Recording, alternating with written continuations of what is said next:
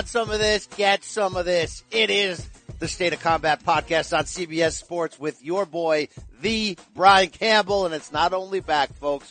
It's back with a bang. We're talking mixed martial arts edition. Fresh off a wild weekend. Bellator, UFC on ESPN1. Cain Velasquez getting sent to the deep, dark depths. People getting kicked in the stick. We got it all for you. We'll also recap the news to come this week. Look, I feel good. I look good. I even smell good. I am ready for this show. It is a beautiful aroma that arouses me. Oh, yeah.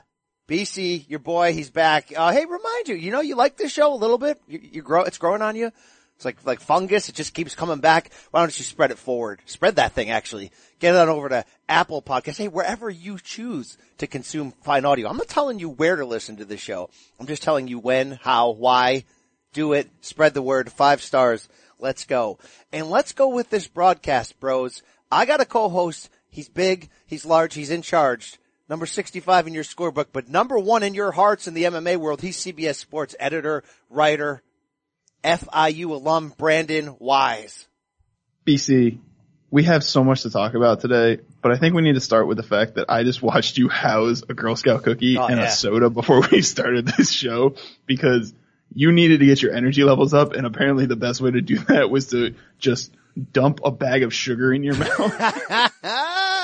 Dude, I am back from a 10-day exodus in LA where, here's the deal. You have plans to eat well. I had salads the first 3 days, right? I'm like, I will not eat beef every meal. I will not eat beef every meal. I will not have steak again. I will not have steak on my salad. I will not have steak and eggs. Like, you're trying to stop yourself from doing what your natural instincts are. By day 4, dude, I was a friggin' mess. So yeah, not really on the health kick at the moment. Didn't you tell me you had Taco Bell for like 3 straight days? I banged hard on the old bell. So yeah. Not much worked for me, health-wise in that regard, but, I'm back, I'm alive, I'm well, I'm ready to pod. You need a theme song, don't you? You need like entrance music. You got any ideas? I do? Yeah, you got any ideas? What do you got for me? Oh man. When I throw to you, when I bring you in, we gotta have something, right? I mean, you gotta bring the noise, I think, right? I don't think I have that on this board. I can get it. You know what I mean? You know what I'm saying? You want a little karate kid?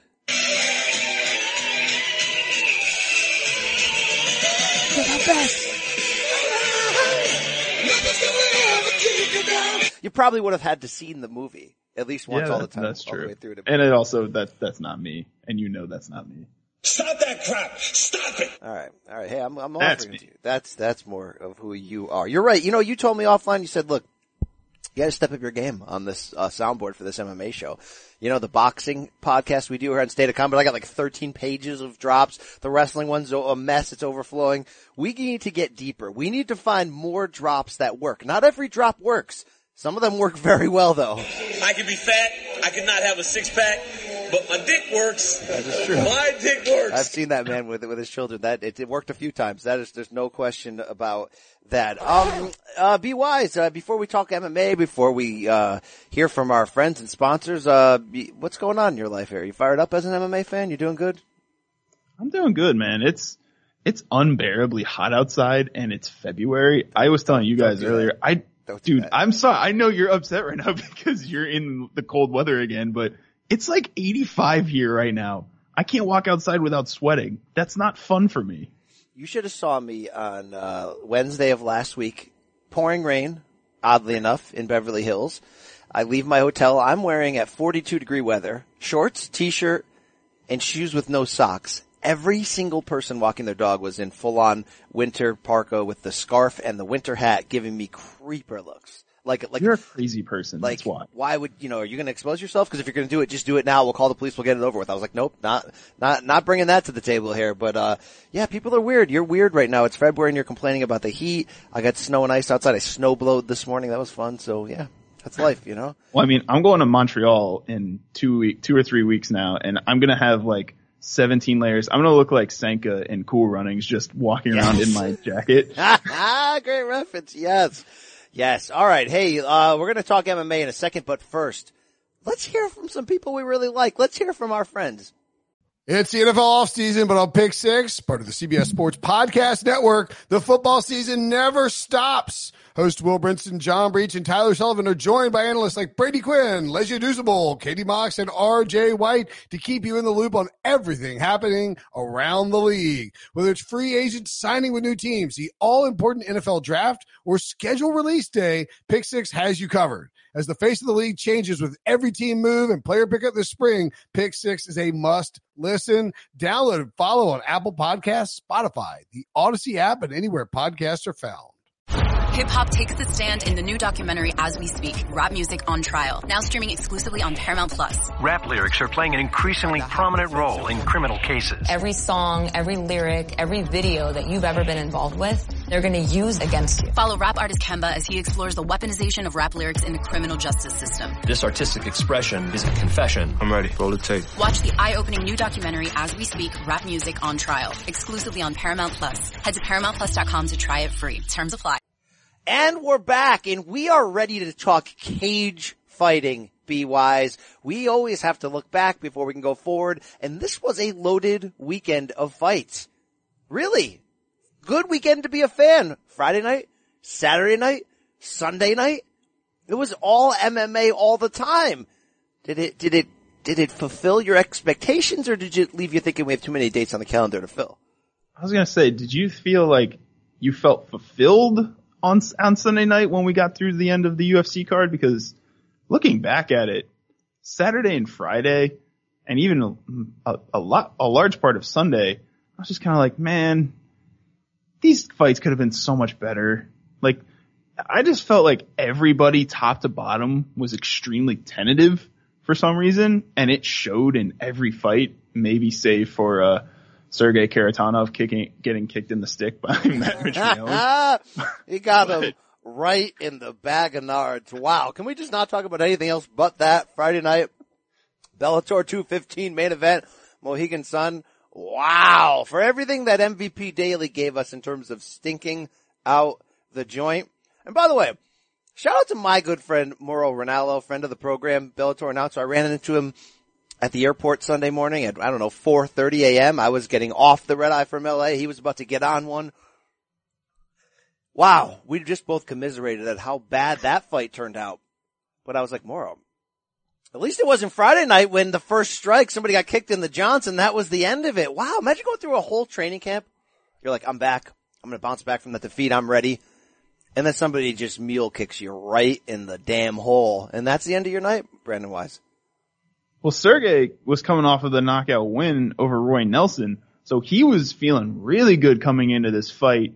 Matt Mitrione, on the other hand, didn't he? He lost to Bader. He lost to Bader. Yeah, he was coming back from the loss against Bader. He thought he had a chance to get back into the title picture, and then, first kick. Straight between the legs, looking for the inside leg kick. I laughed at that because that's me. I'm weird. I mean, remember America's Funniest Home Videos? You remember Prime, America's Funniest Home Videos, like late 80s, where it was like appointment viewing. They're doing like American Idol ratings. Like it's just like the entire world is watching Bob Saget. The thing that made that show work, not Bob Saget's weird voiceovers, people getting hit in the nuts, right? Like dad setting up the T-ball stand and son just drives the line drive right to the, you cannot not love that, right?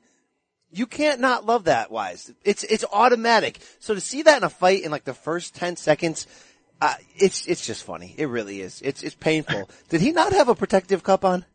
That's what I was thinking. It's like the way that he fell and the way that he was holding himself when he was getting medical attention made it seem like he went in there with no cup, which is weird because isn't that one of the things that the medical staff checks for before you enter the octagon, or the cage? Don't they got to make sure that you have to knock on? Yeah, not 2 times on the, twice on the pipe if the answer is no. Is that what the sad thing is after this, he got hospitalized and he was hospitalized for 2 days with a hemorrhoid. Dude. He had the worst weekend. Forget Moro at 4 a.m. in the airport complaining about a lack of action. That guy had the worst weekend, Sergey Karatanov. Wow. He was sitting cage side for Czech Congo against what's his name? It's escaping me right now. Czech Congo against Vitaly Minikov. But yeah, that guy's weekend, man. How do you feel in that fight? Like you said before, in that moment, you're like, all right, I'm back. This feels good. I'm back in my element. And then, oh no, I'm down and I can't move. It's just physically shut down his body. Like I'm sure false starting at the line of the 100 meters in the Olympics after 4 years of training for one moment must be pretty bad. But seriously, you put in like 4 or 5 months of a training camp, you're paying all these sparring partners, you're paying all this time, and then you go in there and you have that happen. That can't be good. It can't be good for the fans. Did you come out of here thinking, hey, Bellator, can we go back to having one good card rather than two, decent to underwhelming cards on back-to-back nights in the same city, or should we stop complaining about that? I mean, like, I feel like we could have accomplished Friday and Saturday night in one night, right? Well, it depends on what they're giving us, right? Because talks today, Scott Coker was on Ariel Helwani's show, and he's talking about that they're going to start up a featherweight Grand Prix now. 16 men! With 16 entries, and he wants to do either all of the first round in one card or split it over 2 days like this card was, where you put 8 fights together over those 2 days. I mean, if that's the way you're doing it, then sure, because you're getting something done and you're progressing towards something. But the way this was set up just seemed odd from the jump, because why is Matt Mitrione main event? Seriously. Yeah, if this is like one of those weird Bellator cards in like Italy with Alessio Sakara in the co-main every week, then you can do what you want. But yeah, this as a Paramount Network DAZN co-branded one just didn't seem to make a lot of sense. And then in the end, we don't even get the sloppy 40-year-old double brawl between the two heavyweights. We get nothing. Couple things you can take from this card. Of course, Austin Vanderford, aka Mr. Paige Van Zant, looked really damn good in his Bellator debut. Well tatted, well muscular, come out in a 175-pound catchweight bout and destroys Cody Jones late in round 1, arm triangle choke. Level of competition is what it is, but I'll watch Mr. PVZ again. I just want to know if he's the one who asked for the 175 catchweight or if Cody Jones was, because why wouldn't you just put him at welterweight and just see what he is, because that's the division he's going to be able to compete in, right? In theory, I don't know the story behind that. Did somebody miss weight? Did they blow weight? I wasn't that dialed in to the weigh-in Thursday for Bellator 215. I'm gonna be honest with you. Yeah.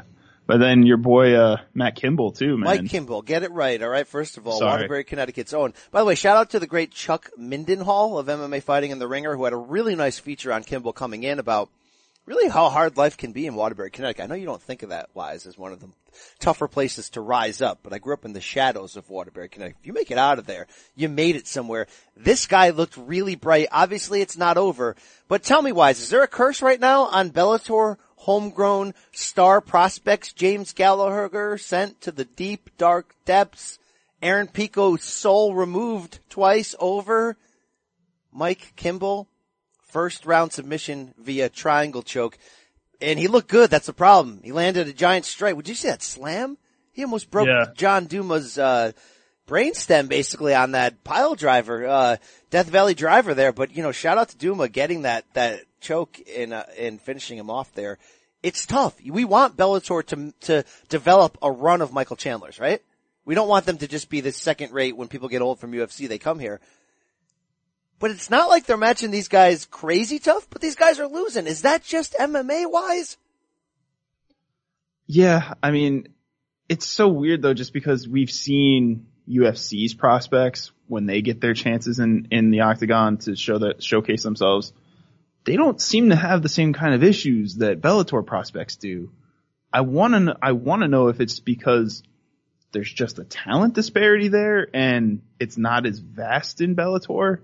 But at the same time, Bellator seems to feed these either one-off fighters or celebrities, guys that are like 0-4 or 0-5 in their MMA careers, and they get wins that way. I don't know. I want to say that Kimball, Pico, and Gallagher are just getting tougher competition than you would normally expect, because Bellator wants to see it and wants to see it fast if they have it.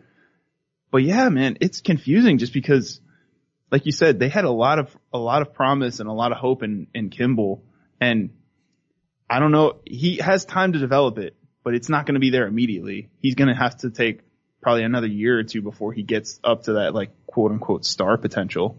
And I mean, we saw on Saturday, Valerie Lareda, she had another chance to make a start, like another debut splash appearance, and she looked really good. No, when you say really good, you mean like really good or like really good? No comment. Oh, wow. Just like I'm not. You're such a jerk. I'm not going down this road. I'm not playing that. Well, look, we might as well put Bellator 215 behind us. Bantamweight Eduardo Dantas getting a unanimous decision over Toby Misech. Not much movement on there. Obviously 216 was the card. Took place in the same arena in Uncasville, Connecticut on Saturday night. Mohegan Sun, MVP-Daley on the top. You mentioned it. To open that main card, the zone exclusive here, Valerie Loreda. Now here's the thing.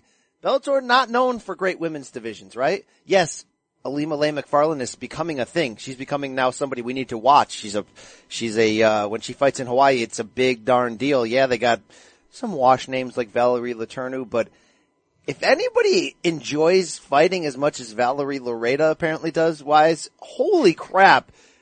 Pro debut here, correct? Pro debut? Yes, mixed martial arts pro debut. How old is she? You got that in front of you? 20. I mean, good looking, a woman, 20, women's flyweight. She gets the first round TKO over Colby Fletcher. God bless Colby, the dream catcher Fletcher. That's about all I'll say about that. But then Valerie Loreda acted wise. She gets the TKO in under 3 minutes. She acted like she won a combination of the Super Bowl, accepted the valedictorian of her own high school graduation, and possibly won an Academy Award at the same time, and then a gold medal on top of it. What the heck was up with that speech? Not here to clown her. She impressed me. She's got spunk. She may have a little bit of it in the it factor department. But this went on and on and on. She's crying. She's shouting out every person who has ever helped her. Like, you just beat Eminem's sister from the movie 8 Mile. Like, you didn't, like, this was not like, I mean, you're gonna have to put water on me? You gotta put out this fire right here? Yeah, I think we do because, I mean, yeah, it was a little over the top, but hey, we never get those kind of, like, feelings or emotions from UFC fighters after they win. You know, you don't see that from somebody after they win a belt. You don't see that after, like, a crazy upset knockout. We also don't see pro debuts televised unless it's CM Punk, right? That's true. Maybe that's what it is. But I liked it. I mean, she's a 20-year-old kid, man. Let her have her fun. Let her enjoy that moment because you never get that again. And to have it on TV like that and to be given a platform where you can give that kind of recognition to people that you feel have helped you get to this point, I'm here for it. I thought it was great. That's the kind of moment where if you're trying to capture an audience and capture an average fan, you're going to get people's attention with that, I think. I agree with that part. But when you say you're here for it, do you mean are you here for it or are you here for it? Anyway, so here's the thing. Yeah, ultimately, I like what Loreda's bringing to the table. It is watch me type of enthusiasm, watch me type of, just, look, she's a work in progress, pro debut, really young. All that we mentioned seems to get it though from like a marketing standpoint, seems to have some real charisma there. Got hit a little bit, did like some kind of wild strike to knock Fletcher down, and then I gotta give her credit, jumped all over her with a hammer fist, was very accurate, was very quick, made it happen. Hey, Bellator is a lot of things, right? It's the circus land of the bizarre when they need to in the Data 500 category. It's certainly the retirement home at the bottom of the cocoon pool for many people, especially many people on this card. It also can be a place where people who, are only in there because they're fun to watch but might not necessarily be great fighters or deserve spots in main cards do get chances to live. She's somebody I want to see moving forward. Shout out to her. Hey, what an awful fight between Yaroslav Amosov and Eric Silva making his Bellator debut. That guy was supposed to be something with the UFC. He was supposed to be a guy to infiltrate the Mexican-American audience. It didn't work out. He's still young, but he took a boring UD3 loss. Do we need to see him again? Get Eric Silva off of my TV. That's all I can say. Okay. That fight, oh my God, that fight could not end fast enough for me because we had so much other fun stuff to look forward to, and that just brought everything to a screeching halt. Because Amosov, to his credit, he's a really smart dude, and he's a point fighter. He's on a winning streak because of that. But he's not going out there to knock anybody out. He's out there to grind, to do the John Fitch style, just lay on you and point you to death. Eric Silva he had no game plan once that happened. So get him out of here. I need less John Silva. I need less, John Fitch in my life. I need even less people trying to be like John Fitch, please. I'm not impressed by your performance. Oh, all right. We had plenty of heavyweights on this card, plenty of slop going on. Cheick Kongo at 43. Here's the deal with Cheick Kongo, all right? Ted, correct me if I'm wrong here.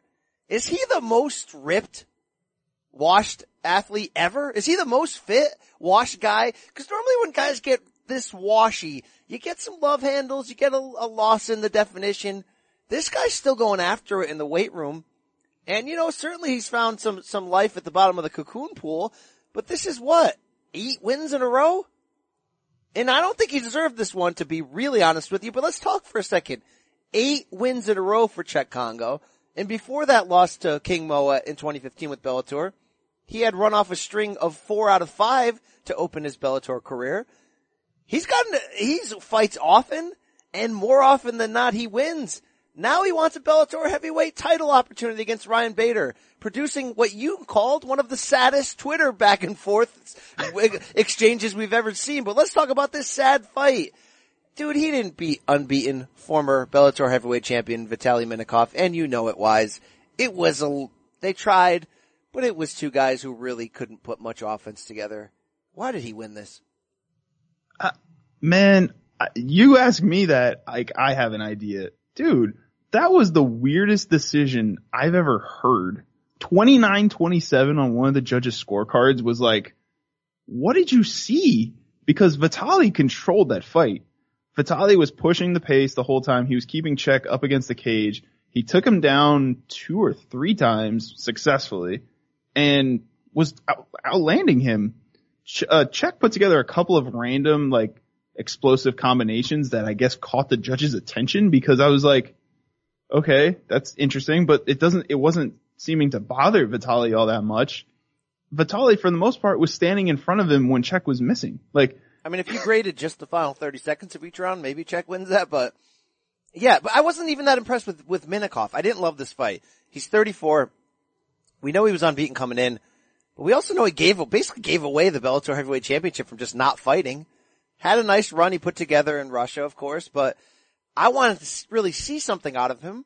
And even though I thought he won this fight, I thought he did enough to control it. He didn't do a ton to impress me or really, put it on Cheick Kongo. So it was one of those where really neither one deserved to win. Somehow the judges gave it to Kongo, and somehow now he's talking trash and calling out Ryan Bader. And I guess when you look at his resume, like I mentioned, he's beat almost everybody they've put in front of him at Bellator. The problem is they really don't have Bellator heavyweight. They really don't have heavyweights in Bellator, but he's done it. I guess you give him a title shot, but what the heck is Ryan Bader, Cheick Kongo going to look like? So Ryan Bader congratulated him for his win, but Cheick Kongo after the fight was also saying Ryan Bader didn't deserve that title, all that stuff. And Bader's I am on Team Bader here because Bader's I was just in a heavyweight tournament where I won all 3 and you weren't a participant. What do you want to do about that?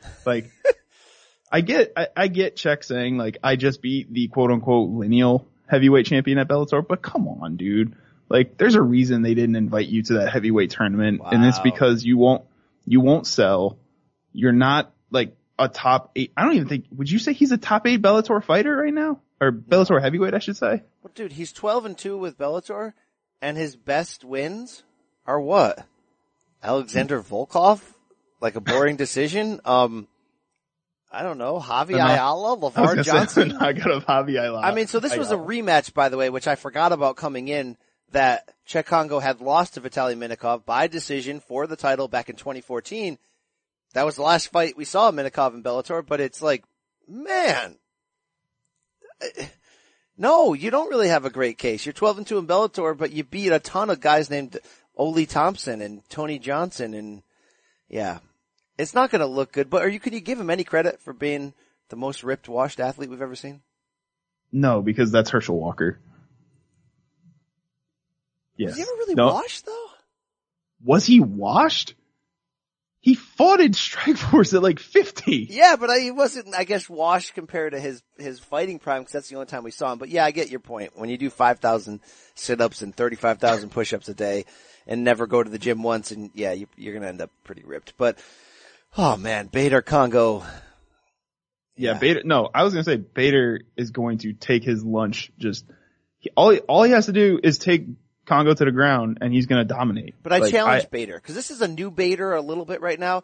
If he just does lay and pray and basically does a Fitch, old school Bader win here, I'll be really disappointed. I challenge him to knock Congo out, to channel the same Darth Bader who just ran through that old man tournament to become the first Bellator champ. Can he do it, Wise? Does the new Ryan Bader have enough to box the balls off of Congo and finish him? I could see it. I just don't, I think he's too smart for that. I think he's smart enough to stay out of the way of Czech and his power, because the size difference will be a little bit of an impact on Czech's size just because he's got a little bit more reach. But I mean, if it's like we were been talking about heavyweight with Bader and how it shows he's got more power than we thought he might, I would like to see it, but I just think he's too smart that he's going to he knows Czech is going to just go in there going for the kill shots, and he's going to just protect and lay and pray. We saw another heavyweight fight in, oh man, bro. Can you call this a heavyweight fight? This was like two drunk guys at the bar upset at each other, laying on each other. I don't need Roy Nelson anymore. I really don't need it anymore. Did you see that backstage interview he did with, was it Jen Brown? Oh my God. Mirko Cro Cop at age 44. I think, although his body looked like, never served his USADA suspension that saw him forced to leave the UFC, just kept fighting and risen, comes in ripped. I'll give Mirko Cro Cop this credit. He's washed, bro. Okay. He never stopped trying to win. Okay. This was gross. It was sloppy. We didn't need it. But is there any positives here? Mirko, if Bellator's going to keep putting on old washed heavyweights, I'd see Mirko Cro Cop 100 times over than I'd see Roy Nelson anymore. Oh, yes. Did you see, by the way, that apparently Nelson accused Cro Cop of greasing, and that was part of like why he wasn't able to wrestle him? Yes. So here's the deal. Nelson hates Cro Cop. And Nelson, didn't he lose to Cro Cop in UFC? Let me get this right. Let me call this up and get this right. I think that sounds right, because I want to say they were talking about this as a rematch on Saturday. So do you remember this fight was supposed to happen, like last year? Yeah, last May. It was supposed to be at 200, Bellator 200. Yes, and I talked to Roy in the lead up to that, and he was just throwing Cro Cop under the bus. Now, it was Roy that stopped Cro Cop at UFC 137 in 2011. Roy got the knockout. But, he was just like ripping Cro Cop so openly for his drug use and how he probably shouldn't be back in the sport and all that stuff. So I could see this. Roy kind of does this after fights. He's kind of hangs on to things and calls out of his opponents. Didn't he do that to Mitch Rion too? Called Mitch Rion dirty after the loss whatever. Look, at this point with Roy Nelson, he's just hanging on to his chin, and somebody's going to send him, and it's going to be not fun to watch. I thought Cro Cop was going to do it. Instead, it went the distance. But it was so gross, though, just because they weren't even trying to throw. They were both holding on by the end of the first round, and it was just like, oh, no, we're in here for another 10 minutes of them not throwing hard strikes, because Roy was just holding on to Cro Cop's neck, seemingly trying to set up Muay Thai knees. But I don't know if he could get his knee that high. It was just, man. Roy's gut is getting bigger too, so that's the other thing. It's bad. His hair is very homeless and gray. Here's the deal. For everything we just said that's negative about it. First of all, when Bellator puts on these legendary heavyweight sloppy fights, should they be one round? Maybe like a 7-minute one round? Ooh, 7 minutes. Yeah, how about just one round? And then we go to the scorecard. That's fine. Oh, no. Why don't you can do 3 rounds, but you just make it 3 minutes. Old guy rules. Vitor Belfort would be down with that. So here's what I'm saying with everything we just said about it. Hey, Bellator. You still want to make Fedor versus Cro Cop rematch? I'm here for that. Yes. You? Yes. 1,000%, yes. I don't need anything else, though. I don't need Cro Cop against Czech Congo, Roy Nelson, Matt Mitrione, anyone else in that category, okay? I think he's only got one. He either this was his last fight of his Bellator contract, or he only has one more left, by the way. So. All right. I didn't think that we were going to be this sour on the two Bellator cards, but when you really put them together and start breaking them down, one guy got kicked in the nuts, a prospect got finished in the first round, some chick wouldn't stop crying, there's two sloppy heavyweight fights. I mean, Eric Silva stunk. I guess there's not a lot to good say about it. Now we'll get into the main event, the fight we really cared about. MVP, Paul Daley, quarterfinals, Bellator, World Welterweight Grand Prix. The fight that took 2 years to make between two trash-talking, explosive Brits. Why are they doing this fight in Connecticut, not in Britain? Well, probably a good thing they didn't do it in Britain, because this fight stunk. Brandon, whose fault was it, in the end, that Michael Page takes home a 5-round decision on scores of 48-47 on all three judges' cards, and everyone hated it? I was just going to say, we're trashing on this card because you had 4 decisions, and none of the fights were entertaining. So that's why this card stung you. It had nothing to do with the matchmaking or any of that. Bellator did great in that aspect, but the fighters just didn't perform, plain and simple. MVP-Daley, who takes the most blame? Both of them, because neither wanted to engage. And it was so clear from the onset. The first round, MVP is trying to corner Daley and trying to keep him at distance to set up shots, but he's still expecting Daley to come forward first. So they're both trying to wait on counter shots, and neither wants to throw. I don't think Daley actually threw a punch in the first round. That's how slow and weird it was. Then Paul Daley. That Paul Daley, that was a kickboxer before who never seemed to have any wrestling game whatsoever, starts taking down MVP to the ground. Yeah. It was that kind of weird fight. Yeah, the correct answer is both are at blame. You're right. Scott Coker's not at blame. The fact that he got Paul Daley into this tournament after originally Daley's name was not part of it, he got him in there for this fight. We wanted to see this fight. Instead, we got the welterweight version of Derek Lewis versus Francis Ngannou. There's your answer. This was supposed to be the fight that Michael Page had his come out moment. That I am that guy. That I'm MVP. I'm Venom. Like, here's a 35-year-old slugger across from me. We don't like each other. This guy's going to go for broke, and I'm going to do the poor man's Anderson Silva style bender routine, and I'm going to finish him with something slick and nasty. And he never committed to that. Daley never committed to being the slugger. Did Daley just think in his head that, like, I'm going to shock this guy. I'm not walking into his plans. I'm not going to walk into his spider web. I'm going to take him down, grind him out, and shock him, and then he just couldn't do it and was like, I'll just save face. You can't save face at this level. Like, I'm trying to figure out what went wrong here. What went wrong here is I had to watch 25 minutes of it.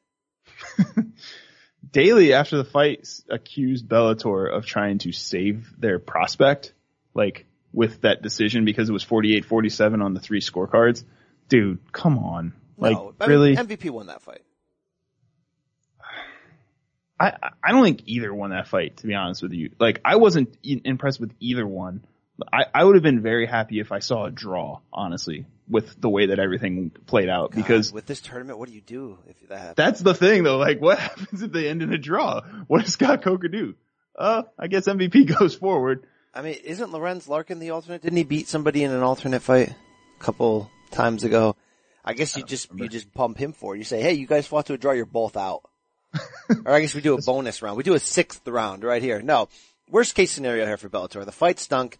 MVP took a step, backwards? Sideways at best? No, backwards. Took a step backwards. Didn't show you the goods.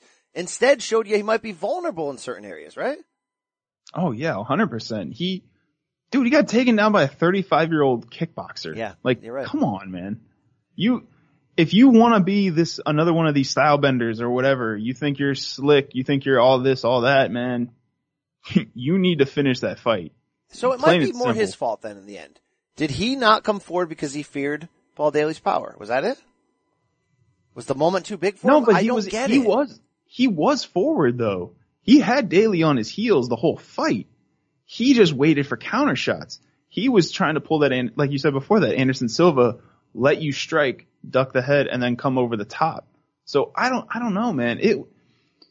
It was just very frustrating for everybody involved. Like, I want to hear from the two camps just to see what the game plans were for that, because that's the biggest question mark I have is what was the game plan for MVP once he got taken down in that second round? Because something's got to change. You got to be like, okay, he's going to just start shooting for takedowns. We need to counter this. We need to step aside and avoid and push the head away.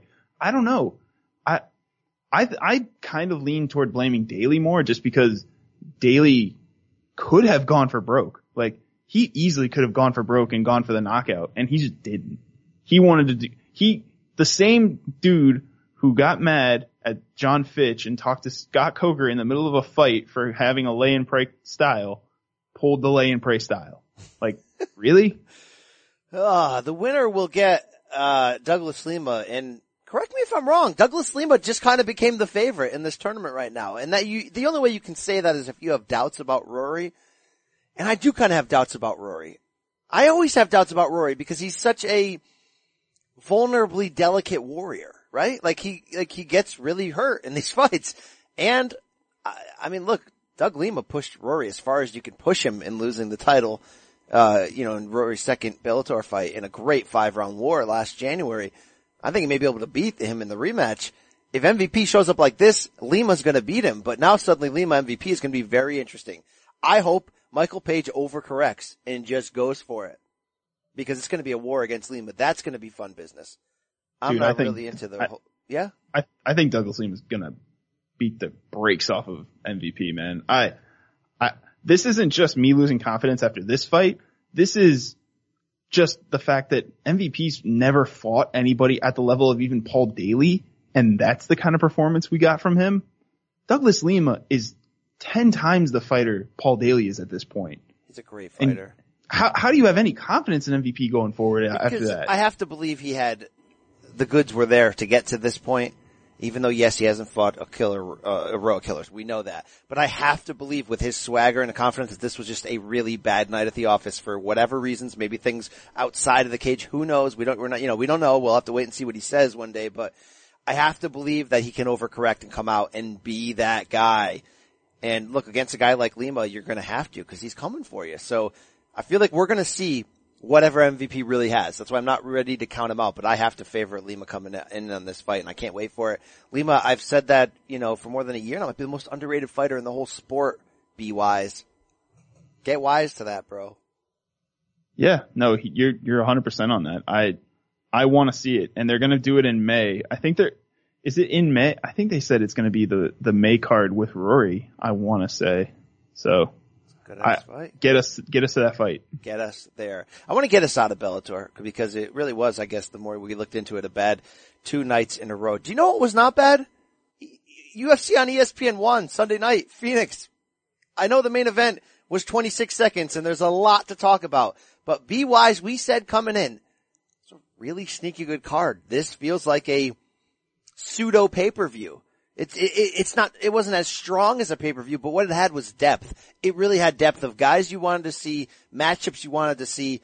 This thing delivered. I was thoroughly entertained. From bell to bell, bang to bang, from Alexandra Albu's abs in the opening fight to, Cain's knee popping, as we popped off champagne to close it for, Ngannou. This was a good night of fighting. This ESPN era so far, be wise. I'm in. Yeah, I mean, I couldn't believe that the fights, for the most part, actually delivered. Cynthia Calvillo pretty much laid an egg to me, but I'm still mad about that. But yeah, Andre Fili, Miles Jury was awesome. Vicente Luque and Brian Barberina was amazing. I called it an early fight of the year contender just because there hasn't really been anything that's jumped off the page at you yet this year.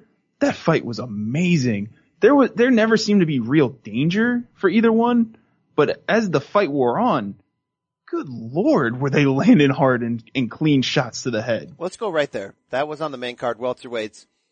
Vicente Luque had to show you an insane backbone to win this fight because we know Brian Barberina is a caveman, a warrior. He's crude at times, but he's one of those dudes that's going to take punishment and keep coming. And if Luque wasn't who he was on this night, good Lord, if he didn't finish him with 6 seconds to go in the fight, he may not have won that fight. I didn't get a chance to see the cards. I had him down going to the horn. He gets a brutal brutal and violent finish with a knee to the face and finishes it off with punches. But what I'm saying is there were so many moments in this fight where Barberena took Vicente's best shot and then came back with something heavy. And Wise, we've seen it a million times. You can be as talented as you want to be. It wears you down mentally when somebody's taking your best shot and coming back for more. I was sort of always lukewarm on Luque coming in. This is one of those performances where you go, oh, he could be something. This could be a future title contender because the toughness, the grit was there, man. Like that, I mean, yes, fight of the year, entertainment, everything. This fight banged. The end of that first round was friggin' insane. But I come out of here going, Luque's real. So he was actually down on one card 20-18, and it was even on the other two. So he needed the third round either way if he was going to have a chance to get the win if it went to that decision. But yeah, the first round, I messaged you when it happened. That was like the craziest 60 seconds I think I've seen in a long time of MMA because he had Barberena in rear naked choke. Like, you don't get out of that. And out of nowhere, he got dropped, and then he has the presence of mind to catch Barberena coming in for the finish and putting him in the choke. Amazing. And then Barberena squeezed his head out. I don't even know how he did that. Yeah, that wasn't tight. He was done. And then he turned, and as he broke out of it, Luque turned it into a Darce choke, and he got out of that too. It was just an amazing fight. It was one of those fights where it was early enough on the card that you're still getting like casual fans from ESPN in to see. And that's the kind of performance you need because that's going to get people to be interested in it for a couple more fights and keep you looking for more fights and looking for more of those kind of performances. Luque, like you said, I think he has star potential. He's finished his last, He's finished 8 of his last 9, I think. And his only loss is to Leon Edwards by decision in March 2017. He beat your boy Jalen Turner. He beat Chad LaPriest, Nico Price, Bilal Muhammad. He's run through some names here. If they use this as his like catapult to get to stardom or into a top 10 fight, I'm in on it. I want to see Luque against somebody else in the top 10 now. I mean, he's a good looking dude. He seems to have some swagger to him. This was really a complete breakout performance. Loved it. I hope it ends up in that fight of the year conversation because it was just brutal, man. I mean, it was really friggin' brutal. And shout out to Barberena. That's as hard luck a defeat as I've seen in a while. I mean, it certainly isn't, the knockout of the year last year. The reverse elbow with 1 second to go in round 5, Korean Zombie. Thank you. Wow, that was bad. At the UFC 25 card in Denver. It may not have been that unlucky, but look, I didn't think a ton of Barberena. Yeah, he's gonna knock out a guy like Jake Ellenberger on the way out. Certainly gonna lose against a Colby. We know Barberena put himself on the map with sort of upsetting Sage Northcutt at that point. Damn. This makes me want to see him. I'm not saying his ceiling is all that high, dude.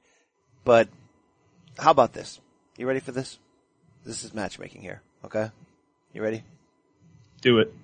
Eventually Barberena's going to catch some L's, right? He's going to fight those quick fighters who can stay away from him. He's going to catch more L's. And then he's going to go like this. He's going to say, you know what, man? Right now I'm 29, but in a couple years I'll have a few more L's and I'll be like 33. You know, I'm going to move up to welterweight. I'm sorry. Let me take that back. I got that in reverse. He is at welterweight. He's going to catch a couple L's. He's going to linger. And it's your boy Justin Gaethje who's going to move up to welterweight, okay? And it's going to be a little bit of a desperation move. And he's like, I got to find a tough out at welterweight to prove myself. And that tough out will be Bam Bam, Mohawk and all. And Justin Gaethje and Bam Bam Barberena will put on a death bowl of fun. It will be the most violent fight in UFC history. I love that you're predicting this for another couple of years when Justin Gaethje is going to be washed by the end of this year. All right, maybe his desperation move to welterweight comes sooner. Either way, Barberena's waiting there. By the way, Barberena victories over both Ellenberger brothers, both by TKO. You like that or no? So he made some Ellenberger sandwiches? No. Never piss off a gangster. Well, hey, Luque looked gangster. I'm ready for more of it. Let's give him a top 10 guy. Let's find out who he is. Let's give him a ice bag though for a while. That's a CTE fight. I hate making that joke, but that's bad news. Hey, Andre Fili, you mentioned it, getting that decision in the featherweight bout over Miles Jury. what is wrong with this Phoenix crowd? Because they booed the balls out of this fight. Look, it wasn't, Griffin Bonner won, but this was a pretty interesting boxing match with some blood, with some back and forth, both guys not backing down. Check yourselves over there in Phoenix. Seriously, man. They booed every fight. I don't understand it. Like, I've never seen a crowd get so upset at people that are actually punching each other in the face. Like, I almost said punching themselves in the face, but punching each other in the face. It's like, I don't understand. Have you never been to a fight before? Did you think that Cain being off for 2 years meant that, like, nothing happened anymore? They gave Cain a hero's welcome. They were there for Cain. They were there for Courtney Casey, the Phoenix product, but dude, they booed a lot of situations where it was either like, you don't boo that, or, okay, boo that 5 minutes from now. Don't boo it like the one 10-second stretch where there's no punches. Don't boo that. It was like almost as if people were standing in front of each other for 5 seconds looking for their openings and their moves, and they're starting to boo. Or Aljamain Sterling takes Jimmy Rivera against the cage for a second and people are booing. It's like, aren't you guys a wrestling town? Isn't that like why Cain is like such a big hero there, because he won a bunch of wrestling championships at Arizona State? I don't understand it. Yeah, they got to really turn that look around. But we mentioned this undercard had a bunch of storylines, had a bunch of fun moments, from Albu's abs to You're not getting away from it. You're not getting away from it. Come on. Barao. My boy the Baron, Renan Barao got you can't say someone got sent to hell when that's where they live. I mean, Renan Barao, Luke Sanders, the former beau of WWE superstar Becky Lynch, he's not even that good. Like, no, I mean, Luke Sanders is fine, but look, Renan Barao, even washed Renan Barao at 32 should be eating Luke Sanders' lunch, and he knocked him down a couple times. He looked on his way, man, and then he just got caught. To make it even worse, Barao missed weight again for this fight. 4 straight defeats, 6 losses in his last 7, 7 defeats in his last 9 since the title loss to Dillashaw the first time. I say this every time, B. Tell me another champion who had this hard of a fall off. Like, Johnny Hendricks' run was bad post-title loss, right? A couple guys have, Anthony Pettis, but like, this is just like, this is not the same man. And it's not like he's 36. He's 32. And he's been washeth for like 3 years now. Yeah. I mean, Carlos Condon, Robbie Lawler, and Rafael Dos Anjos are on their ways to that, it feels like. Smaller they're not there degree. yet. They're not there yet. So yeah, it's been bad, man. It was a classic loss for Barao. Like you said, he looked good in the first round. He always tricks you. The first round, it's like, all right, you know what? This is how he looks. This is a normal, he's going to stay at range. He's going to land well. All right. It's good. Second round starts. Game plan's gone. Guy in the face. Oh no, I'm on my back. I'm out. It was just like, dude, how do you not change the game plan ever? Ever. He doesn't move his head. He has almost too good of a chin for a wash guy. What I mean by that is this. A lot of these losses have been by decision. Because he'll just get rocked, but he'll hang in there. Nose will be bleeding and he'll still keep coming back for more. But man, he got shut down in this one by Sanders. Now you start to say, what are we doing here? Does he just go to Bellator and fade away, or does he just go? Really? What are we doing here, Wise? I mean, ATT needs some good coaches now. Just go join the coaching staff, man. Save your brain. Seriously. Him and Thiago Alves can make some good coaching decisions over there. Get out too early rather than too late. And no, it's not even too early. It's time to go. He can't fight on this level. He can't even make bantamweight. Or wait, was this a featherweight? What kind of? No, this was bantamweight. He said he has one more fight left on his UFC deal, and apparently he said before the fight that he's moving up to featherweight after missing weight again. So, no. Yeah. No. I'm sorry. Can't do it. Won't do it. Aljamain Sterling gets the win over Jimmy Rivera. Hey, that's a good win for Aljo. And I know this was a feud that had been building on social media for a few years, but you'd mentioned it to me. You know, Jimmy Rivera had one of those Barao-like win streaks before finally stepping up, finally getting his chance, and of course he took the loss to Marlon Moraes, first round finish. But I don't know, man. I don't know. At 29, he just didn't look like he had it on this night. He didn't look like the title challenger he had been when he was putting away old Faber and taking the decision for Thomas Almeida. Like, there was a run there where you're like, wow, this guy's something. That has faded a bit. Yeah, I don't know if it's just like lingering effects or anything like that, but I just think he's got warning track power. Like, he landed a couple shots on Aljo that you would think, oh, that's clean. That looks good. And Aljo just ate it and kept moving. Aljo, his wrestling game is just so above and beyond with working with your favorite Matt Serra and Ray Longo that he just dominated this from a grappling standpoint. And he never really gave Jimmy a chance to open up and let his hands go. So I think that was the biggest key for this. And man, Sterling now, he went on Ariel's show earlier today and he was saying bantamweight division's a mess right now. And it's kind of hard to argue with that based on how everything's played out, because Sterling's probably what now? He'll be 29. Top, no. I'm saying he'll be a top 4 in the rankings after this. He's won 5 of his last 6. That only lost to Mariah Scott him as well. I mean, you know, then look, those 2 losses before that, the split decision defeats to Sun Tzu and Brian Caraway. They could have gone either way, certainly. So, I mean, it's hard to argue with his logic there, and especially with TJ losing in 30 seconds to Cejudo, and we don't know when he's coming back. We still don't have a main event for UFC 236. I'm going to keep saying it until we get that news. UFC 236 we think it's a big one, right? It's April 13th. That was the Brooklyn one last year. It's either they're going to make it a blow out the budget card, or they're just going to do it as an also-ran pay-per-view like they did in May last year with Nunes and Pennington, because they're spending money on the March card with John Jones and Tyron Woodley. I mean, the March card's loaded. We know, in theory, that International Fight Week card in July will be big. Do they have another big one in between? Or like you said, do we get an in-between pay-per-view? Do we then get a Brazil pay-per-view, which are always sort of watered down to a certain degree? The whole thing is watered down. I hope 236 matters. I hope they've just been waiting to see how it plays out. Hey, maybe this main event could affect that. We'll get to that in a second. But, look, the other big story outside of Francis Ngannou, which we haven't even broken down yet, was Crone Gracie. Shout out to the 30-year-old, the featherweight, making his UFC debut, 4-0 coming in, the nephew, of course, of the legendary Rickson Gracie. I'm sorry, the son, the nephew, of course, of Royce Gracie, grandson of Helios. And, this was as perfect. I mean, look, Bruce Leroy, Alex Caceres is both dangerous and ridiculously overrated. He's got great hair.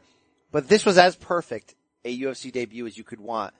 First round submission, rear naked choke, 2 minutes and 6 seconds. It was throwback, dude. If you're an old school dude and you're like, man, the Gracies got me into this sport, which happened to me. Although really it was Keith Hackney punching Joe Son in the balls like 75 times that got me into this sport, because I've never seen my grandfather laugh that hard ever when he was telling me about it. Had tears in his eyes laughing so hard that I'm like, I gotta see what you're talking about. This was old school, man. This had to feel good, right? You catch feels from this? A Gracie. All the Gracie spin-offs have been okay, right? That the next generation of Gracies, like Neiman Gracie's unbeaten in Bellator, he's in the tournament. He's pretty good. The rest have been okay. This guy has the swagger. So I was watching this with my wife and trying to explain the lineage that they showed on the screen of the Gracies that have tried and failed in Bellator and won championship and all of that. Do you watch Always Sunny in Philadelphia? Oh. So Charlie Day has a bit where he's in the mailroom trying to figure out where all of the mail is supposed to go, and he's basically losing his mind. That's how I felt last night trying to explain, okay, this Gracie belongs to that guy, and this nephew, half brother belongs to this guy. It was just like trying to put pins everywhere and trying to be like, all right, this looks all right. This makes sense now. So it's kind of like the Samoan WWE family. It's like, well, yeah, The Rock is related to Roman Reigns, but I need a slide rule to figure out how. Exactly. Yeah. So it was also funny that he's the only one that doesn't start with an R. I thought that was interesting. Everyone else starts with an R. He's different. He's special. But yeah, that was a throwback win, man. Like, I had a buddy text me after the fight. He said, I don't know much about MMA fighting, but I do know that you should never let a Gracie get your back. Do you think 60-year-old Rickson Gracie right now could be Alex Caceres? No. why are you doing this? Stop. Come on. He was the stud. I wish he would have fought in the UFC. He was a stud. Look, fantastic. We know Chrome Gracie's boy is Nate Diaz, who was in his corner. I like that. Gracie was almost like surfer dude, I don't care in the beginning of the post-fight interview. You know, he said, whoop, there it is, which popped me, of course. But then when he just brought it and it was like, protect your effing neck at the end, then you know that there's a dude under there. Like, there's a guy with swagger that knows what he's doing. Great interview. Did you see the one he gave with Brett Okamoto of ESPN Backstage? No. Really good interview that talks about the pressure of being a Gracie offspring and you know, from the first tournament he was in at age 9 for, you know, grappling, there was that pressure on him to win. So he's very comfortable in this type of spotlight. And really, was it a little odd that Conor McGregor was tweeting the crap out of him? Did you see that? Yeah, I think that was more, he just really respects the Gracies and everything they've done for the sport, and he was really happy to just see that. I found, the thing I found weird was how much Conor's starting to like Nate now. He's like openly saying like, oh, I'm so glad Nate was in your corner. Well, that's what I'm saying. By extension, mentioning Nate a couple times in those tweets, it was weird. Yeah, that was like, I thought you guys were trying to have a trilogy fight. Don't do this we love each other stuff now. We need you to hate each other again. That's what sold the damn fight. Yeah, you're right. More on the Diaz brothers to come, but Chrome Gracie, wow, welcome. Hey, let's not ruin this and throw him to someone he shouldn't, but let's really have some fun with this. Is there a middle ground? 100%. Can we have a middle ground, please? Someone in the top 25. Please. Thank you. Calvillo, rough win over Courtney Casey. Not the most entertaining. That was, though, the 5,000th fight in UFC history. Something you care about that I don't care about. I don't care. But man, people love tweeting about that. Yeah. All right. So let's get into this co-main. This delivered. This was a fun, tactical, but at times violent fight that really played out well. Lightweights, Paul Felder getting the best of James Vick by unanimous decision in what was a really close fight that I think both guys thought they were going to win when those scorecards were read. The Irish Dragon, really emotional post-fight interview, talked about losing his dad, talked about how much his mom deserves credit for what she did raising 3 crazy kids, talked about coming back from breaking his arm against Mike Perry. But Wise, then you told me it got much worse for his body shortly after that. Holy crap! He suffered a punctured lung on a kick from James Vick that pushed a rib into his lung. I mean, oh man, I mean between the exploding bowels of Robert Whittaker, Sergei Karatinov's bag, now this, like what a rough couple week stretch, but dude, what a warrior Paul Felder is. Like, I was just gonna tell you that my basic analysis of Paul Felder's like a tough ass out, and if he puts it together, he really is a dark horse title contender. Like, I'm gonna have to see him beat an Ally Quinta type guy. I'm gonna have to see him beat more. But look, James Vick, no slouch. James Vick fought a really good game plan, I thought. I thought at times really controlled distance, really landed some stiff counter shots. Felder was just better. Felder's good, but to overcome that injury, damn. Dude, it's almost like comical how often he gets hurt. But when you look at how he fights, you're like, well, yeah, that guy's going to get hurt. Cause he goes in throwing nothing but elbows and knees at people. And yeah, stuff's going to break when you do that. So like you said, I hope Paul Felder can put it together. But man, am I not ready to see Paul Felder in the title contention at 155. 155 is already a mess as it is. I don't think he's that kind of fighter. He is a great fight. He is a great tactical dude who will throw anything at you to knock you down. And he really tried against James Vick. That elbow, that spinning elbow he landed in the 3rd round, I don't know how Vick survived that because he looked like he caught him flush in the temple. I just don't want to see Paul Felder in the top 10 yet. I need to see him fight somebody in the top 10 again because I think Vick was a good test for him. I don't think he's there yet. He needs another year maybe if he's going to get that. I wonder, by the way, if he was so emotional because maybe he had a contract coming up. Just a thought. Maybe he thought like that was like his last fight with UFC right now. Well, they like his announce work, don't they? You don't. Not my favorite announcer. Look, he's solid. I do think though, he gets hit too often. So when he does eventually, if he can get through one or two more guys and really enter this title picture, look, an elite guy is going to put a lot of hurt on him. Felder's really tough and he'll take that beating. But, this is, he's improving though. I mean, every time I see him, I seem to like more. And did he fight through a lot against Mike Perry. Like, he earned a lot of, balls points that night. But this is a good win, dude, because James Vick, I thought, bounced back nicely from the Gaethje loss. I thought, he put on a really good performance. I thought he had an outside shot to believe that he won this fight. Oh, dude, we were talking about it after the fight. 2 of those judges gave Felder a 30-27. Not good. Get out of here. That can go the hell away because there's no way he won all 3 rounds. Vick looked a lot more solid, like you said, than he had in that last fight against Gaethje.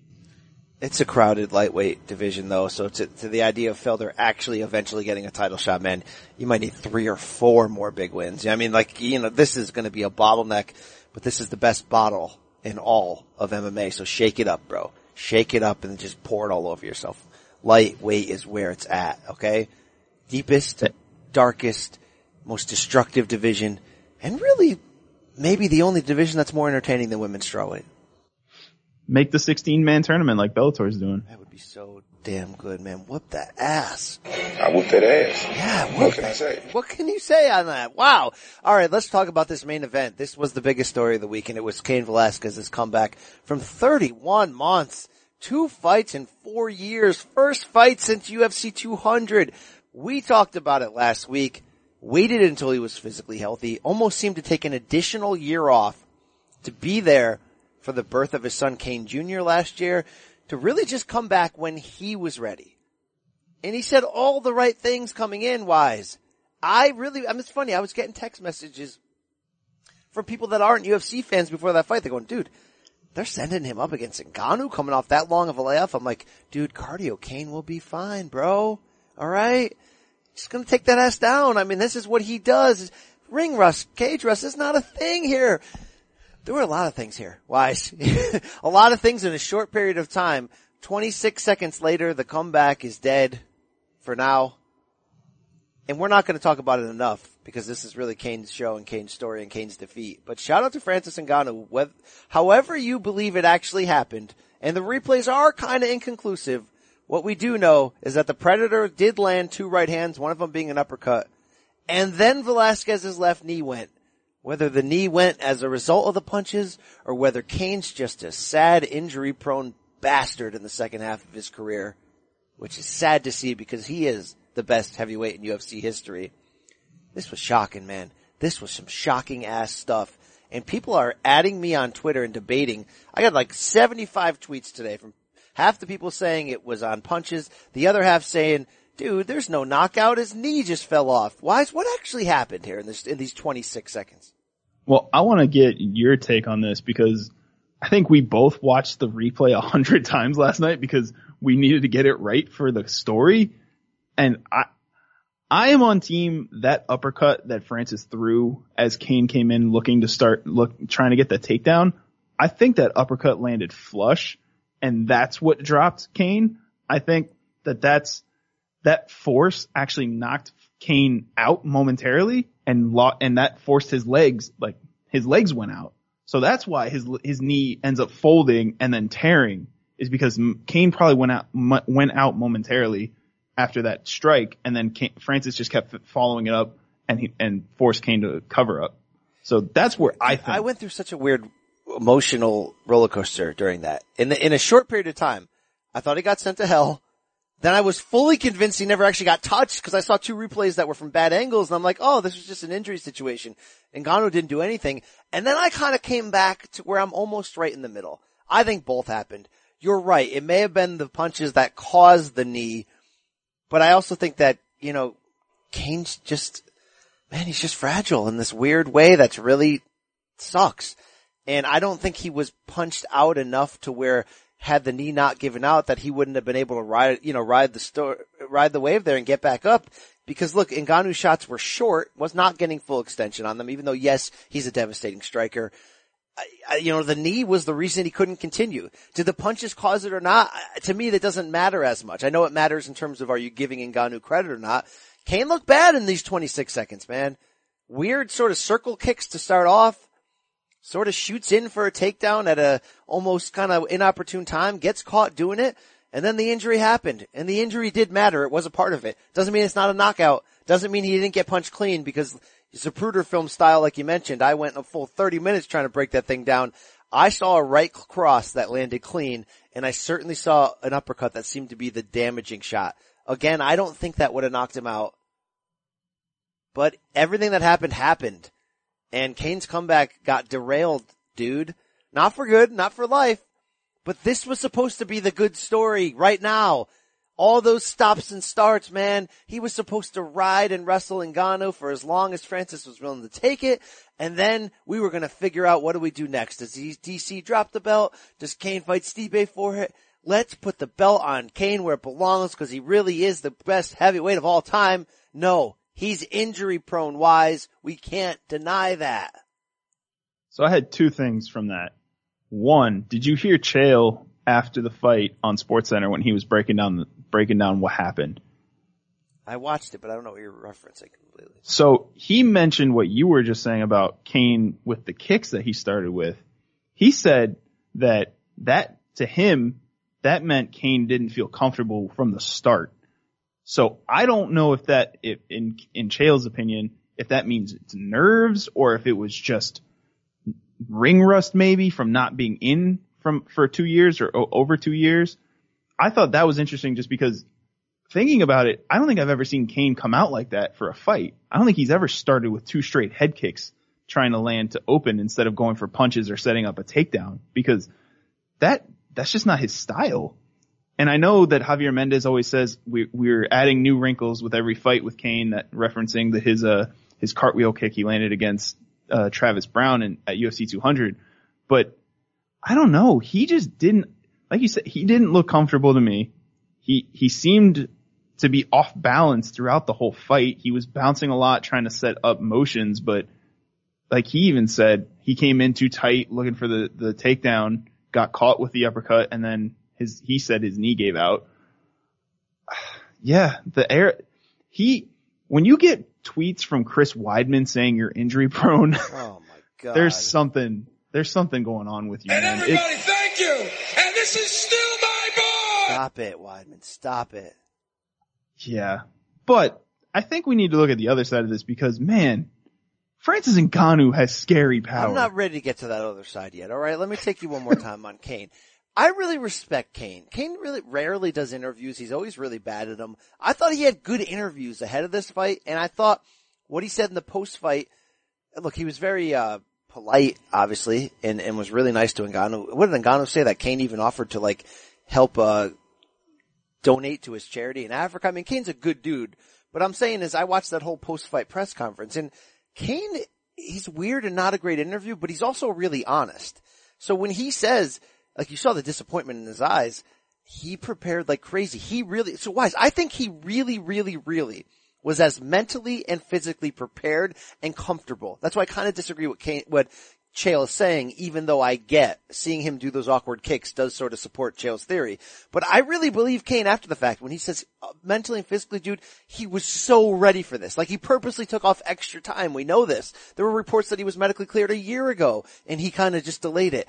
He came back when he was fully ready. So to have this type of ending is just heartbreaking. You could argue those weird kicks were his way of sort of maybe trying to get Ngannou to give a tell for a takedown or whatever. But either way, like he said, he got too close too soon and too dangerous of a spot. Probably would have been smarter to try to wear down Ngannou's gas tank. Ngannou, I think, is always going to be a one-trick pony.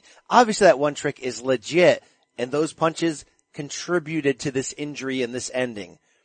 But man, dude, I'm not ready to talk about Ngannou yet, because I'm not ready almost as a fan for this dream to be over. And yes, he can heal up, and we don't know what the diagnosis is on the left knee. Cain didn't actually seem too concerned about it meaning from the standpoint that it could like hold him back for a while. So maybe it wasn't that debilitating or damaging, although it did seem to cause him to lose the fight.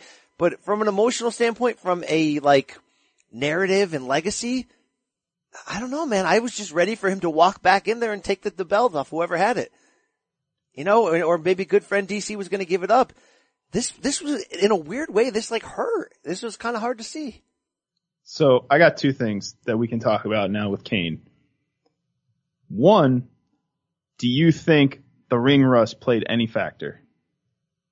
Yes.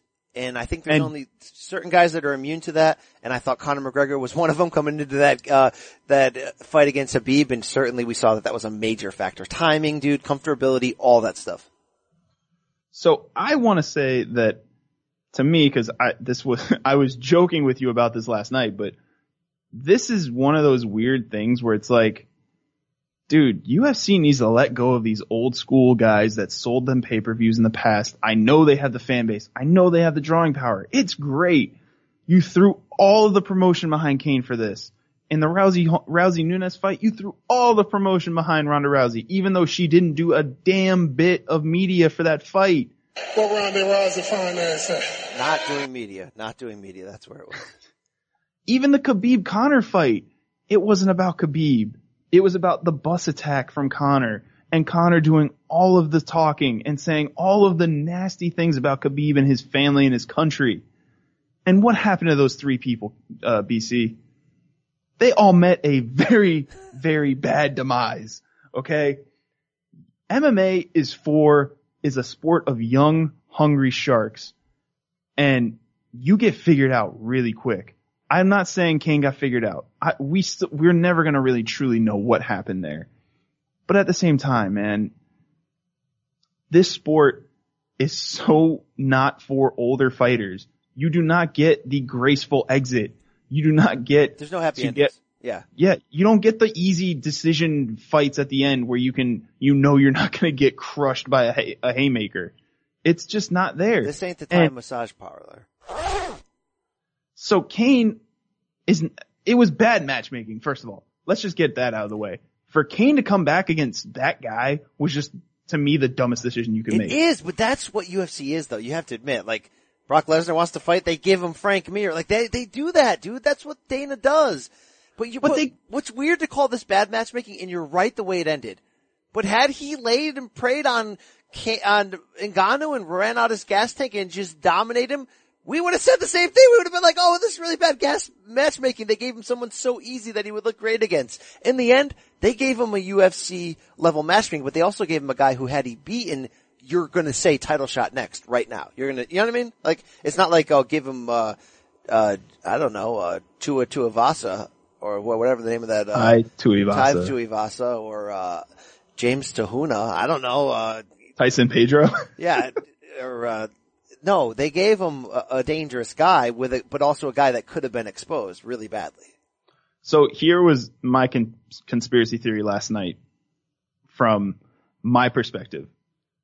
My thought was, you get Cain out there and let's say he does the lay and pray like you're talking about, gets Francis out of there, gets a nice decision win. The crowd goes crazy. Oh, it's great. Yeah, Cain is back. And then Stipe comes walking out, and you've got a title eliminator between Stipe and Cain at UFC 236 as your main event. Headlining for the interim title, because with DC being injured, although I don't think he's crazy injured, but Dana would have not had a problem rolling out that interim title. And you know what 100%. Happened? If Stipe wins, we got ourselves a DC Stipe rematch, International Fight Week. And if Cain would have won, DC goes, oh hey, guess what guys, I'm giving up the big title. I'm going to the John Jones trilogy. It really would have been smart and perfect, but there's no perfect in MMA. There's no happy ending in combat sports. Nothing guaranteed in MMA. So even though you're saying, like, why are we, putting all the promotion on the old guys? Well, they put the promotion on the guy they think is going to sell, because there's a flip side to that. Darren Till got pushed to the mountaintops against Woodley. And man, did he get humbled, I mean, Ngannou got the push of a lifetime against Stipe. You knew UFC was hoping he would win. And then Dana trashed the crap out of Ngannou afterwards. They're gonna push where the money is. I think it was smart to push Cain the way they did. But for all this talk about Cain, yes, it's time to talk about Francis Ngannou. Because however you thought this fight happened, the punches did connect. Ngannou once again destroyed somebody. Just blew away Curtis Blaydes in 45 seconds in their rematch late last year. Yeah, he had some dark moments, both against Stipe, certainly against Derek Lewis and losing that really bad decision at UFC 226, and then also in getting called out so hardcore by Dana White in the aftermath for being a diva, for not being committed to training, all that stuff. but it seems to have worked. I thought the best quote I saw was right after the fight when Francis was like, I'm having fun now. You know, like in the past I would have stressed out. No, I'm having fun now. This is for me again. This is, you know, and that's the right attitude to have. He's a player, man. And this division's fun right now because we got DC. We may get Lesnar back for better or worse. We may get John Jones. We may get Gustafsson. Stipe's around. We got some like fun players, man. As much as it would have been fun to have Prime Cain back in that mix, having a suddenly more legitimate Francis Ngannou is not bad. I give this guy credit for the manner in which he's bounced back. And if you wanted to make DC Ngannou next, I'm here. DC doesn't sound interested, by the way. He was on SportsCenter with Ariel after the fight and he's despondent on that. Yeah, he was broken. Which again, I was kind of like, why aren't you there if this is like your brother and training partner? Why aren't you supporting him in Phoenix? That was odd. Yeah, you have such an easy story to tell, right? If you're UFC and Dana White, throw the book at DC, man. Give him whatever money he wants for that fight because you can easily sell that redemption story after Cain gets knocked out by this dude to come in and fight against a mammoth of a man in Francis Ngannou. It's like the old Klitschko thing. Like, remember one Klitschko brother would lose, the other one would come back and beat him? I mean, we know that DC loves him some Cain. Thank you for joining us, man. Yeah. I love you. There's no doubt about it. I mean, it would be nice. It would be nice. I don't know why he was there. So here's the thing. Cain had a media scrum coming up where he was like, no, DC won't be in my corner. He's got something he's doing. It's really important. And I'm totally okay with it. Remember when DC said last year, he's only going to fight once more in March before he turns 40. And then I have a big thing I'm going to announce. Like it was like some media thing, but it wasn't WWE. He said, I think he's going to, is it like a TV show? Is it a movie role? I think he's doing something, right? Yeah. He's been keeping it quiet, right? Real quiet. He has this major offer that he can't tell anybody about yet because he's still fighting, but I don't know. And then yet Dana said, we have a fight for DC, but it's not Francis. What does that mean? Well, DC on that interview with Ariel said that he's only fighting one more time and it's Brock Lesnar. So he said if Brock can't do it, it would be Stipe. He said that a bunch of times as well. So Dana said that he won't announce the fight when one of the participants is injured. They've never done business that way, which is kind of funny when you hear that guy saying it that way. Yeah, I mean, it's gotta be Brock, right? It's gotta be Brock, International Fight Week. I was gonna say, with a co-main event, now here's the thing. Do you do a co-main event of Stipe Francis 2 to firmly declare who's next in line, or do you hold Francis do you try to hold Francis and no, you can't hold Francis and dangle him to DC because Stipe would deserve it. You gotta do Stipe and Ngannou too, right? That'd be a great co-main event. I was gonna say you do the co-main event as Cain against Stipe. Anyway, just screw it. Nah, if you're really going, if you're really going for the money and the pay-per-view dollars, because like I just said, they only throw the promotion behind the people they think they can sell. You put Cain Stipe there. No. Cain's got to get back now. Now it's the time to give him Tai Tuivasa. Okay, now is the time. I think you should shut up. You're embarrassing yourself right now. Are you still drunk right now? Are you still drunk or what? What's going on? No, but I'm gonna go. Man, I love when GSP tries weird trash talk. It's just weird. It's great. This is what the heavyweight rankings looks like right now, by the way. It is pretty damn gross. Stipe Miocic, number 1 contender. Derek Lewis, number 2. Francis Ngannou, number 3. Curtis Blades is still number 4. Alexander Volkov, number 5. Alistair Overeem, 6. Junior Dos Santos, 7. Yeah. We never needed Verdum more than we do now. No, this was actually my fight that I want for Francis next. I was telling you this earlier. You want Francis against Verdum? How about Cain against Verdum? No. This is the fight I want for Francis. Okay. Let's get JDS through the Derek Lewis fight in March, on March 9th. Let's say he comes out healthy after a clean knockout. I want to see 2 strikers at heavyweight just going at it. I want Francis against JDS as like an interim fight if we can't get Francis a better fight until summer. Because that fight is going to bang. I'm in on that. I like that a lot. I like that a real lot. So what is Verdum's situation officially? He He's popped. been released. I think he's been released. He just did he's doing the Spanish broadcast for ESPN's UFC coverage. So he's still around. But, can we get him back in against Cain at sea level in a rematch? Man. How about just Alexander Volkov? I don't even know where you go with Cain for matchmaking now. Cause can you just do fun matchmaking with him? Is that even possible with UFC heavyweights at this point? And you're not going to know where his body's at, dude. Again, this is a bigger loss. This is a really bad loss in the way that it happened. Cain Overeem would actually be kind of fun, I think, at this point. Yeah. Look, I think it's going to be interesting to see how willing and quick he can come back. If we wait another year, it's like, it's over, dude. It's over. Like, I need that guy back in the gym. I need rehab. I need him back. So I was actually having this debate this morning with somebody in the office who you know pretty well, and you know his hot takery for UFC. Don't do it. He says that Cain Velasquez is not the greatest heavyweight in UFC history. That there is not a truly great heavyweight. That's a bad take. Of UFC history. Okay, don't do that take. No. There have been great heavyweights. All right, here's the real deal on that. Cain's the best heavyweight in UFC history. If you want to try to say about the sample size or whatever, maybe.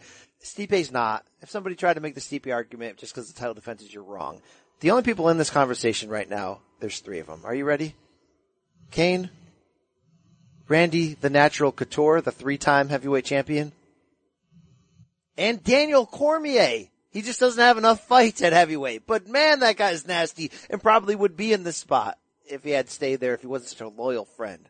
Can they have a falling out? Maybe that's what we need to do. Maybe we need to get in between DC and Cain so we can get that matchup. So here's Cain's resume. Let's just do this to me. Okay, go ahead. What do you got? Go ahead. Just listen. Try it. Czech Congo, decision win. Ben Rothwell, knockout. Antonio Rodrigo Nogueira, knockout. Brock Lesnar, knockout. Then that's when he wins the belt, right? Then he loses the belt to JDS. Knee injury. Then his next 5 fights were against 2 different people. Only 2 fighters. He loses to JDS, beats Antonio Silva, then beats JDS, beats Antonio Silva, and fights JDS again. Is that really a greatest of all time resume to you? Well, here we go. You do understand. We did this story last year. UFC heavyweight history is a shallow pool, alright? You know that, right? Yep, with a lot of man boobs. Yes. Cardio Cain dominated Big Nog. Cardio Cain exposed and destroyed Brock Lesnar to win the championship. Cardio Cain beat Junior Dos Santos, one of the greatest UFC heavyweights, 2 out of 3 times. The only loss was because of an injury. And he kind of sent JDS to hell and really took him into some dark waters. He's got 2 wins over a then dangerous Bigfoot. The second one I think will only happen because of an injury, right? And Bigfoot was the next available guy there. Obviously there's the heartbreaking backbone of his constant injuries and the idea of, Sea Level Cain and, do we write off the Verdum loss as the elevation and the injuries, all that or whatever? It's tough.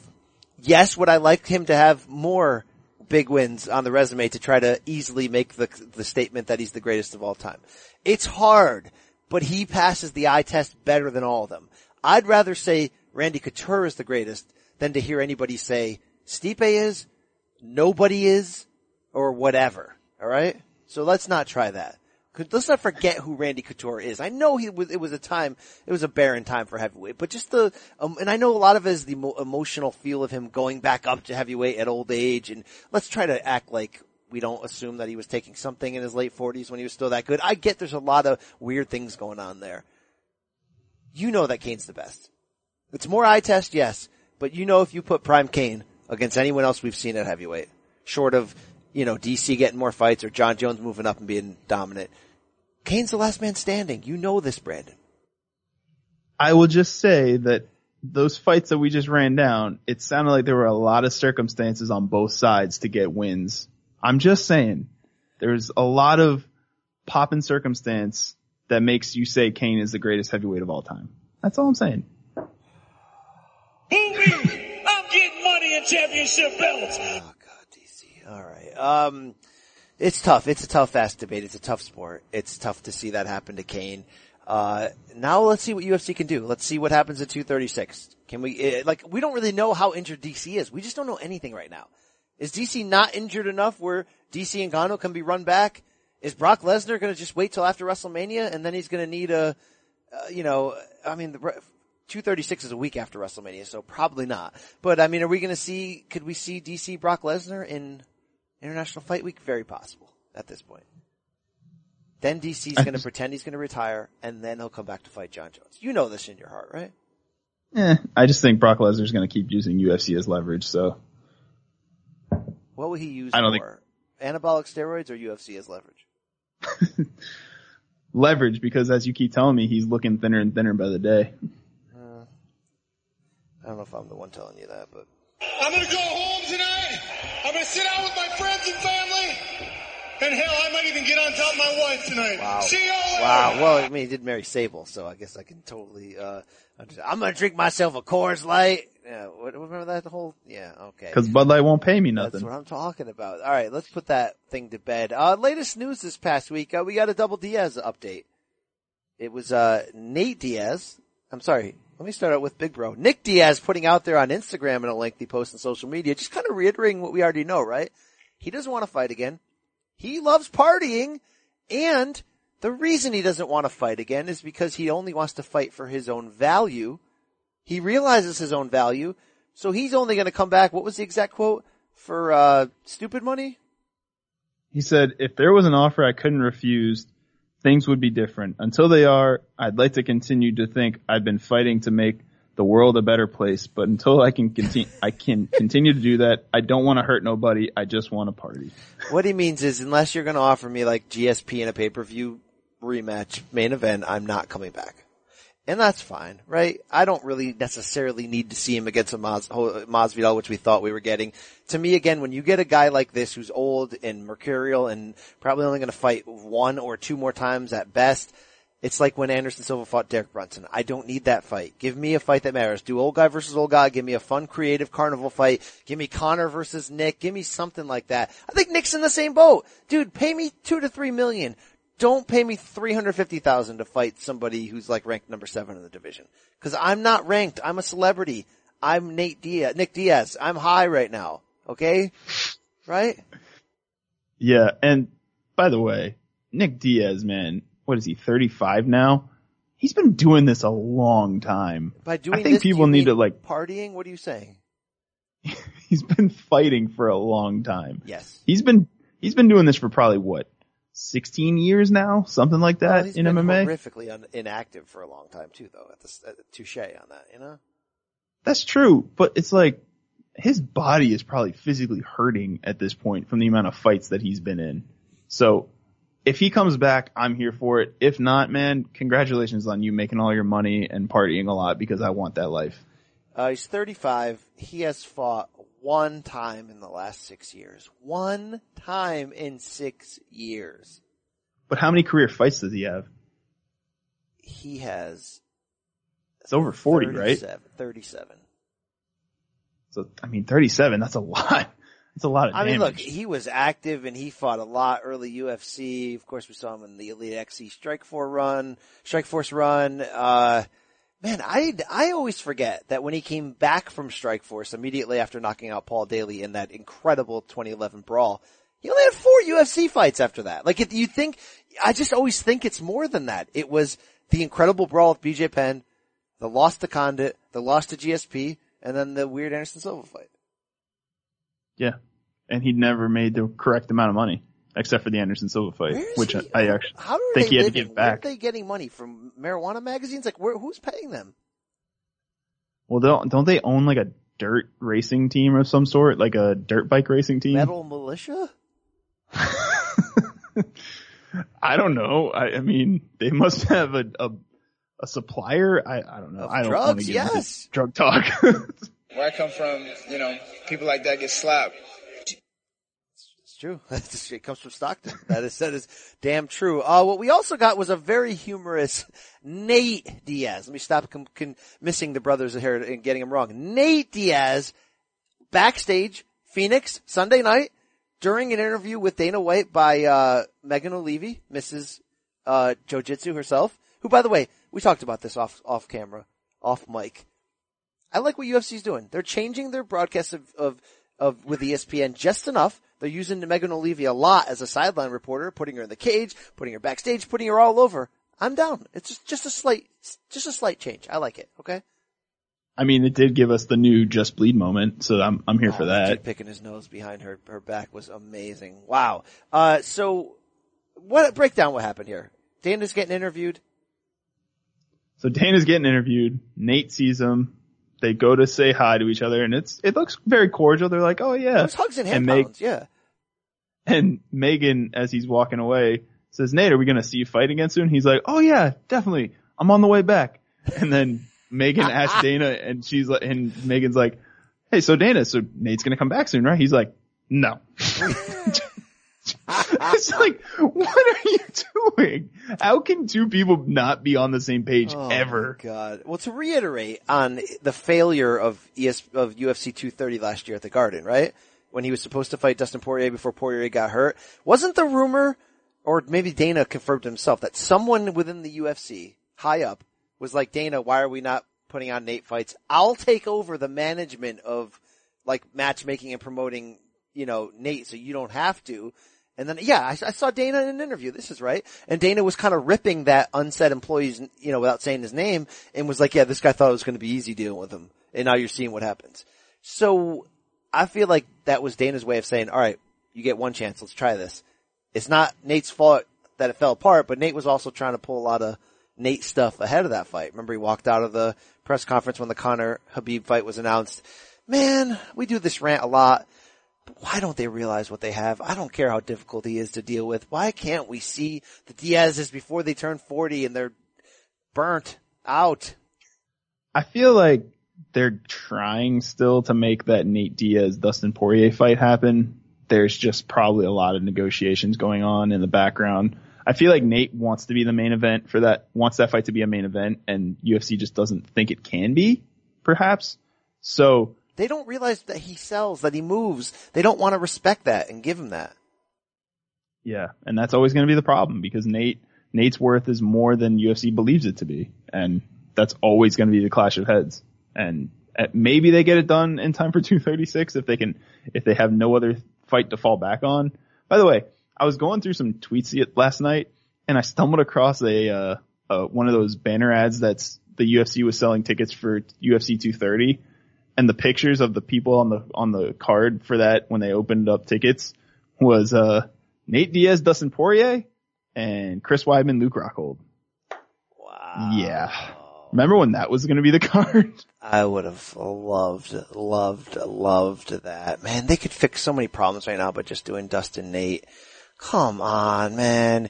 Even Nate doesn't even have to win that fight. He just has to look good and respectably lose it and still can be in the running for anything. It's the thing. Use these guys. All right, I'm not going to ruin this show just by complaining about a lack of Diaz, but we mentioned the Bellator tourney coming up. Bellator is also going to give us at 221 creative matchmaking here. Champion versus champion. Is this Patricio Pitbull? Free air? Not like we're ever going to get it right. Is going to move up in weight to challenge current lightweight champion Michael Chandler. This fight is going to bang. Chandler, of course, gave us that one-punch knockout of the year a few years back against the other Pitbull. Pitbull on Pitbull crime here. Wise, this is cool. This is a great opportunity. Bader, the first champ in history. Pitbull, Patricky. Is Patrice, which one again? No, he knocked out Patricky. He's fighting Patricio now. All right, Patricky had that awesome mustache when he got sent down in that fight. This is going to be a fun fight, man. Yeah, when we were talking about Aljo and Jimmy Rivera having their bad blood before, this is like intensified versions of that, because these dudes do not like each other. I guess Patricio took offense to how Chandler celebrated after knocking out Patricky in that fight, and the bad blood has just continued over and over on social media. Yeah, those dudes don't like each other. It's not going to reach Khabib Conor levels of hate. I hope not anyway, but that is going to be some hot fire in your face on May 11th, because yeah, Michael Chandler, for as old as he is and as veteran savvy as he is, he's still got some pop in those hands. Oh yeah, he's still fun. He can still bang. That's going to be a very violent fight. Get ready. All right, let's look ahead to this weekend. Very tame weekend as far as MMA is concerned. Is it Saturday? Yes, it is, right? From Prague, Czech Republic. Are you ready for this? Another soft UFC card from overseas. It is UFC Fight Night. My dates are correct. That is Saturday, right? Yeah, that's on Saturday. We're not sneaking another one at us. This is an afternoon card, though. 2 p.m. Eastern start on the main card from Europe. Oh, boy. I'm not moved. Bro, I'm not moved by any of these fights. Except for one, obviously. But tell me about this main event. Tell me why I should care, please. What's not to move you about John Blachowicz against Thiago Santos? Good God. I mean, I obviously don't hate Thiago Santos. He's, you know, yeah, that's not a main event. That's not even a main event in Prague. That's not a main event in Jan Blachowicz's household. I mean, Stefan Struve against Marcos Rogerio de Lima in this co-main, no. John Vellante on this card against a guy I can't pronounce, no. Liz Carmouche Gorilla, no. But, John Dodson, Peter Yan. Peter Yan is your boy, bro. Take the floor on this guy. I'm so excited. I told our coworker Jack, I'm literally just going to turn this on when Peter Yan and John Dodson get in the ring, and then I'm bailing as soon as that fight is over because nothing else on this card is interesting, but Peter Yan is here to save us. He's going to make John Dodson into an interesting fighter in this somehow because that's all he does is make interesting fights. I'm very excited. Peter Yan should demolish John Dodson, but you never know with these kind of weird style matchups because if Dodson can keep this on the feet, maybe we see a different element to Jan's game or he gets exposed. So I think Yan ends up taking him down though and just destroying him, but we'll see. This is a good test for Yan. I think there'll be some fight left here in Dodson. I like this because Yan gives you that poor man's Habib feel to him, and 11-1 just, I mean, you kind of introduced me to him somewhat recently. I hadn't been woke, and man, this guy just motors through people. It's going to be fun to watch him on this rise. Yeah, I'm done with Struve, man. I'm done with Thiago Santos. Polo Reyes is on this undercard. That's okay, I guess. Right? I can't, first of all, I can't believe John Vellante is in a feature bout on a main card after losing like 3 or 4 in a row. I don't. And Stefan Struve is a co-main event. Oh, I know. This is just like, what are we doing here? We're not watching it. That's what we're doing. Okay. You had to Rustan Khabilov. He's on the, he's okay, but yeah. Gesundheit. Yeah, well, there's a lot of hate on this show this week. I'm sorry that they made me do it. We get a Bellator card this weekend. Are you fired up after last weekend? We're going to get Bellator 217. It's going to take place this Saturday from Dublin. It's going to be one of those co-airs on the Paramount Network and in DAZN. And James Gallagher is back. Yeah, so is Conor McGregor teammate Charlie Ward, the middleweight who's also on this card. You will remember it was a Charlie Ward, not the Heisman Trophy winner, not the New York Knicks point guard. Charlie Ward, Conor's buddy, who led Conor that time to jump over the cage wall in Bellator. Tried to punch a security guard and then ended up pushing down Mark Goddard, right? Pushing him? Getting in his face? Yeah, the referee. Because Goddard tried to get him off of him. Yeah. Interesting. James Gallagher comes back. Stephen Graham, bantamweight bout, main event. Look, look, this guy's got swagger. I'm in on James Gallagher. You know, got sent to hell there, but he seems to have bounced back mentally when you listen to the interviews. He's got a chance here. He's got a chance to make a little bit of a run. Tough time to be a prospect these days in Bellator, but they're putting him right back in the main event. This is that homecoming opportunity. This kid's got something, man. It's probably a good sign for him that they don't have a picture of Stephen Graham on Bellator.com. That's gotta mean something good for him, right? Yeah. That means he's probably got a good chance to win. Yeah. I'm with you. I'm with you on that. All right. That's it for this week. We're going to get some guests coming up in the near future. We're going to roll back with that. A little bit of lull right now on the schedule before we start banging soon. What is it? Dude, next week, baby. 2:35. I got to stop going away for 10 days. 2:35 is next week. What day is it today? It's the 18th. The fight's on March 2nd. Wow. Dude, we're in that weird stress for UFC where they have a card for 7 straight weeks. You know, February always gets me with the short month. You always forget that you're always a week away from March happening. Okay, that's right around the corner. That card is going to bang, man. March 2nd, yes. Yeah, we're going to have to do a full preview of that next week. Give me the loot. Yeah, that's going to be fantastic. All right, that'll wrap up another edition. Follow us on State of Combat on Twitter at Brandon Wise 65 at your boy B Campbell CBS. Brando, any message out there for the fans, the listeners? Anything? You got anything for me? We out.